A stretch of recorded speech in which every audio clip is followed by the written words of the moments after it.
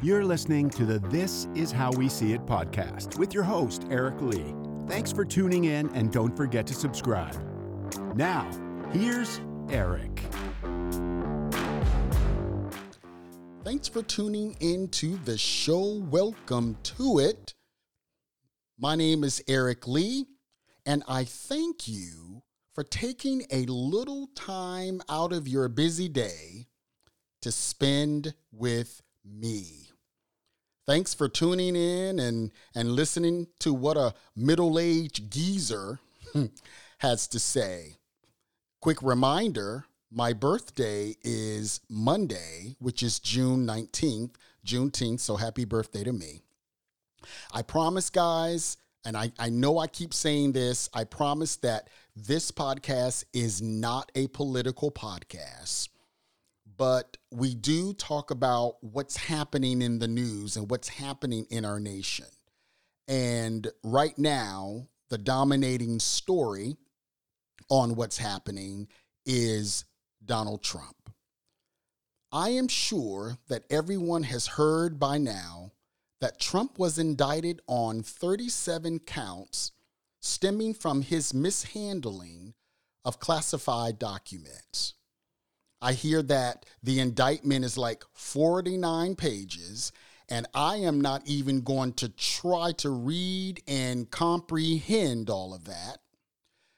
But I hear that it is very bad, even worse than what they initially thought. Of course, he had his day in court. He pled not guilty. And I was thinking, I wonder if in his mind, he really does think he's done nothing wrong, or if it's just part of his usual MO to deny everything. Don't admit to anything, deny everything.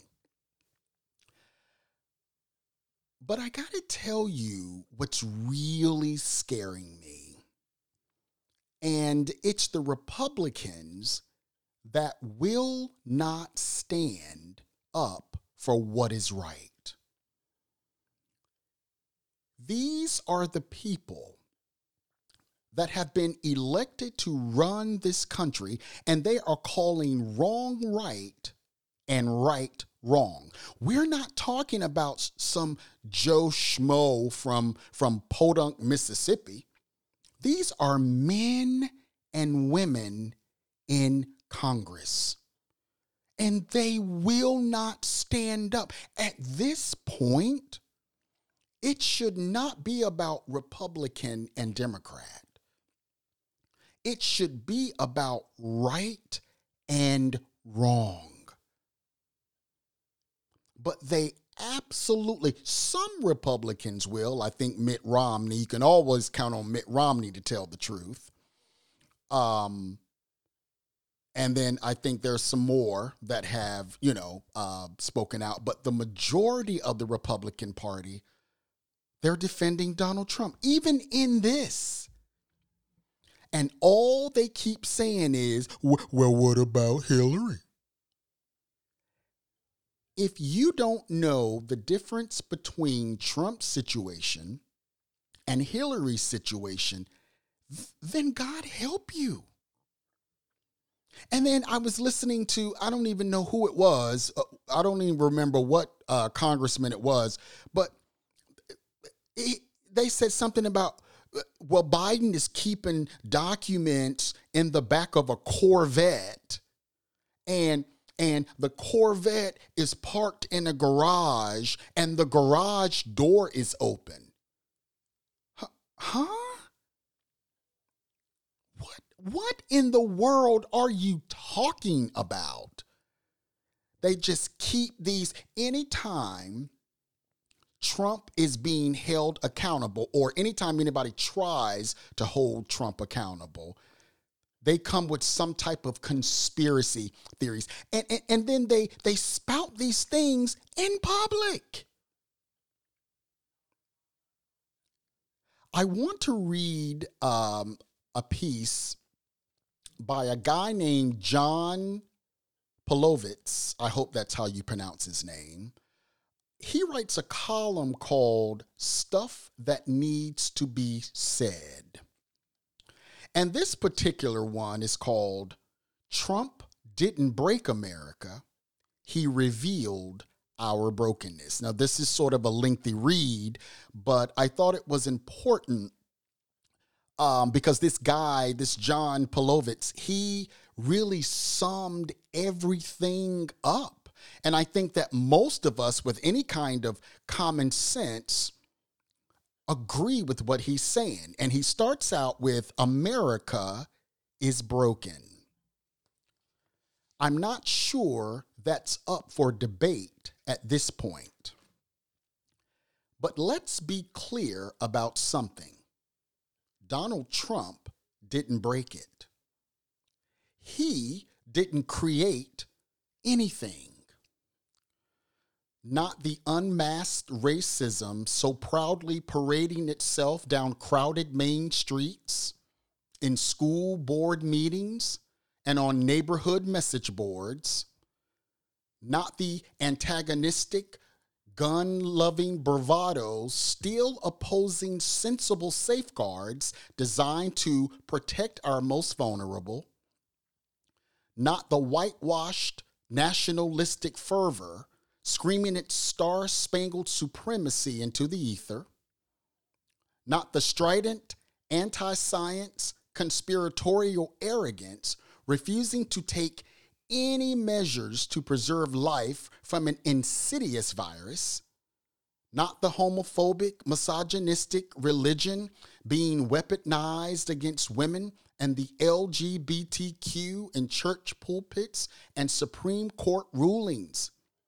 He is not the genesis of these things, or of hate crimes, book bannings, mass shootings, vaccine opposition, or violent insurrections. Now, let me pause here and say that this was written, I think it was written in December of last year in 22, and I just came across it this week and thought that and I still think that it's relevant now. Donald Trump did not invent any of these present national cancers. What he did was normalize them. He removed the social stigma of bigotry by wielding it openly and with a kind of perverse joy. He continually appealed to the lowest and the worst of humanity until it all became commonplace. He railed against the educated and the qualified until ignorance became a badge of honor.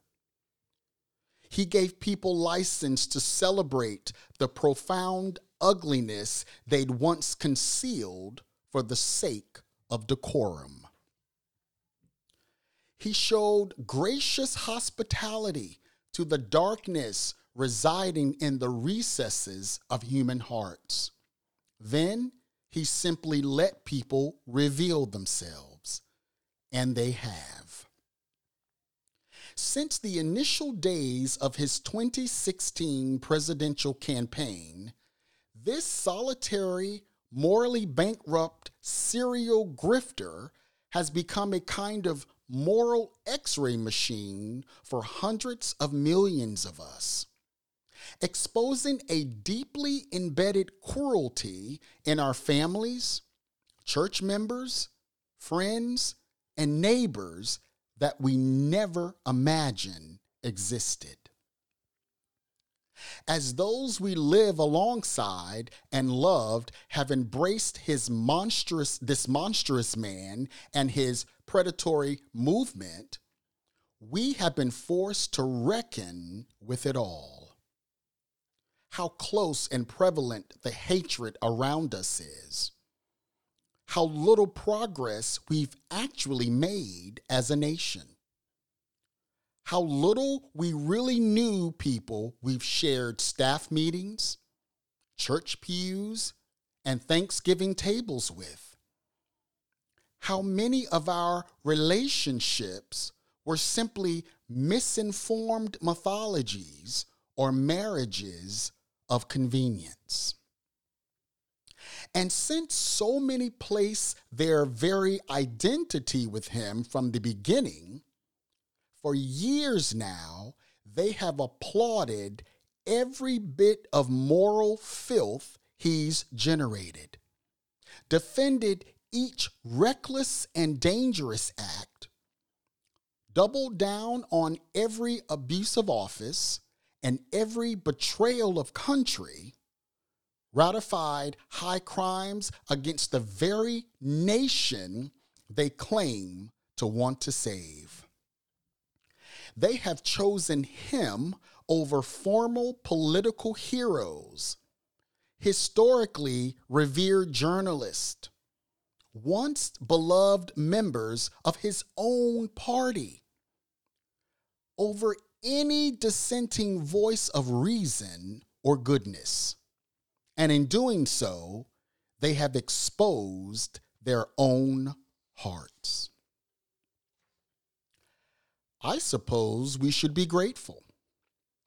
Had Donald Trump never been allowed to ascend to the highest level of the political system and not been so transparent in his contempt for decency, we might never have found ourselves here at this pivot point in our history.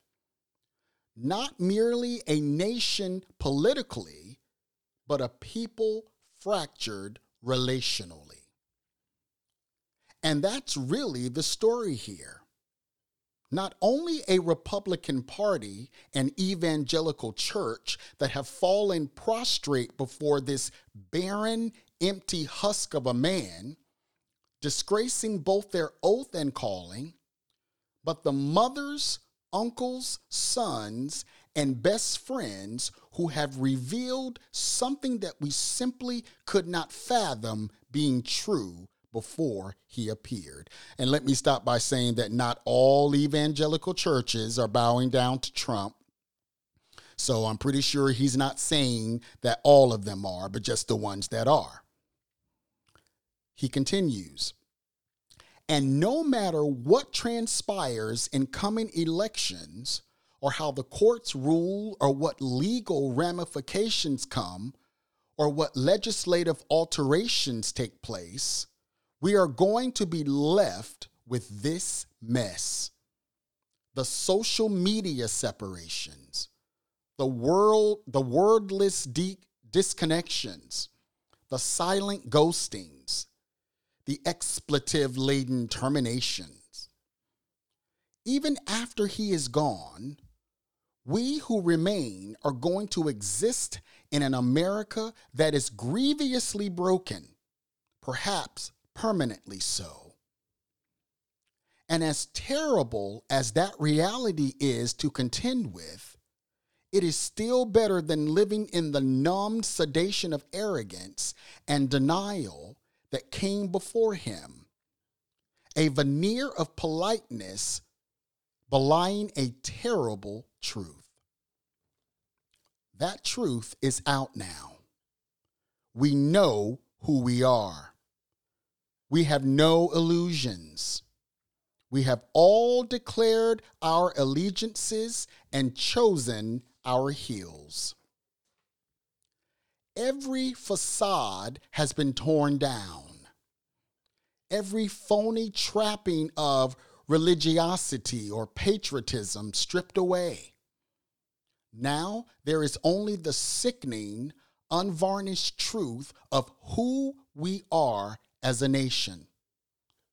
And staring at it in the raking daylight is the only chance we have to confront and repair it. In his craven lust for power, his absence of morality or character, his complete disregard for human life, his stratospheric narcissism, his full rejection of the law, Donald Trump has not broken America, but revealed our brokenness. He doesn't deserve our thanks, but we are indebted to him just the same. Now we have to decide how we mend ourselves. That's a good read.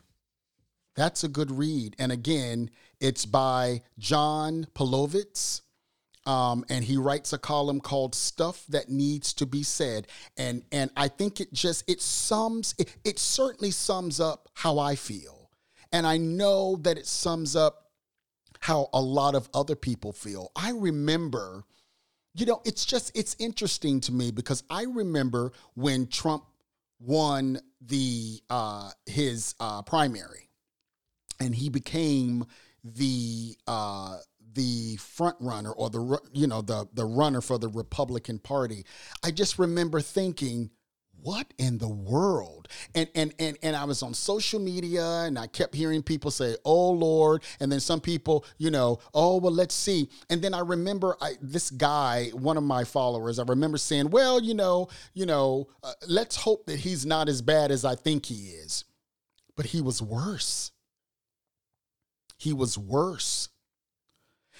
In the book of Matthew, in the 12th chapter, Jesus says, for out of the abundance of the heart, the mouth speaks. A good man out of the good treasure of his heart brings forth good things.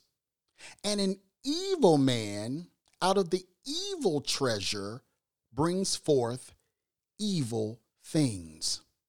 What is in you will come out of you. The real people may pretend in the beginning, because everybody kind of puts forth I've heard people say, when you meet somebody, you actually meet their representative, right? And I don't think that that's necessarily a bad thing. I think that when you first meet people, you can't divulge everything about yourself because, everybody can't be trusted with your secrets. But Forrest Gump, one of my favorite people, stupid is as stupid does. What's in you is going to come out of you. The person that you are, people will see. It's interesting because when two people are arguing, and one says something completely offensive to the other, and the first thing they say is, oh, I didn't mean to say that. Yes, you did. You meant to say that. You just didn't mean to say it out loud. But the real question is, why is that in you to say what your heart is filled with is what you speak of? Why is it in you to call a woman out of her name? Why is that in you? Why do you feel that about that person? Because if it wasn't in you, you wouldn't say it.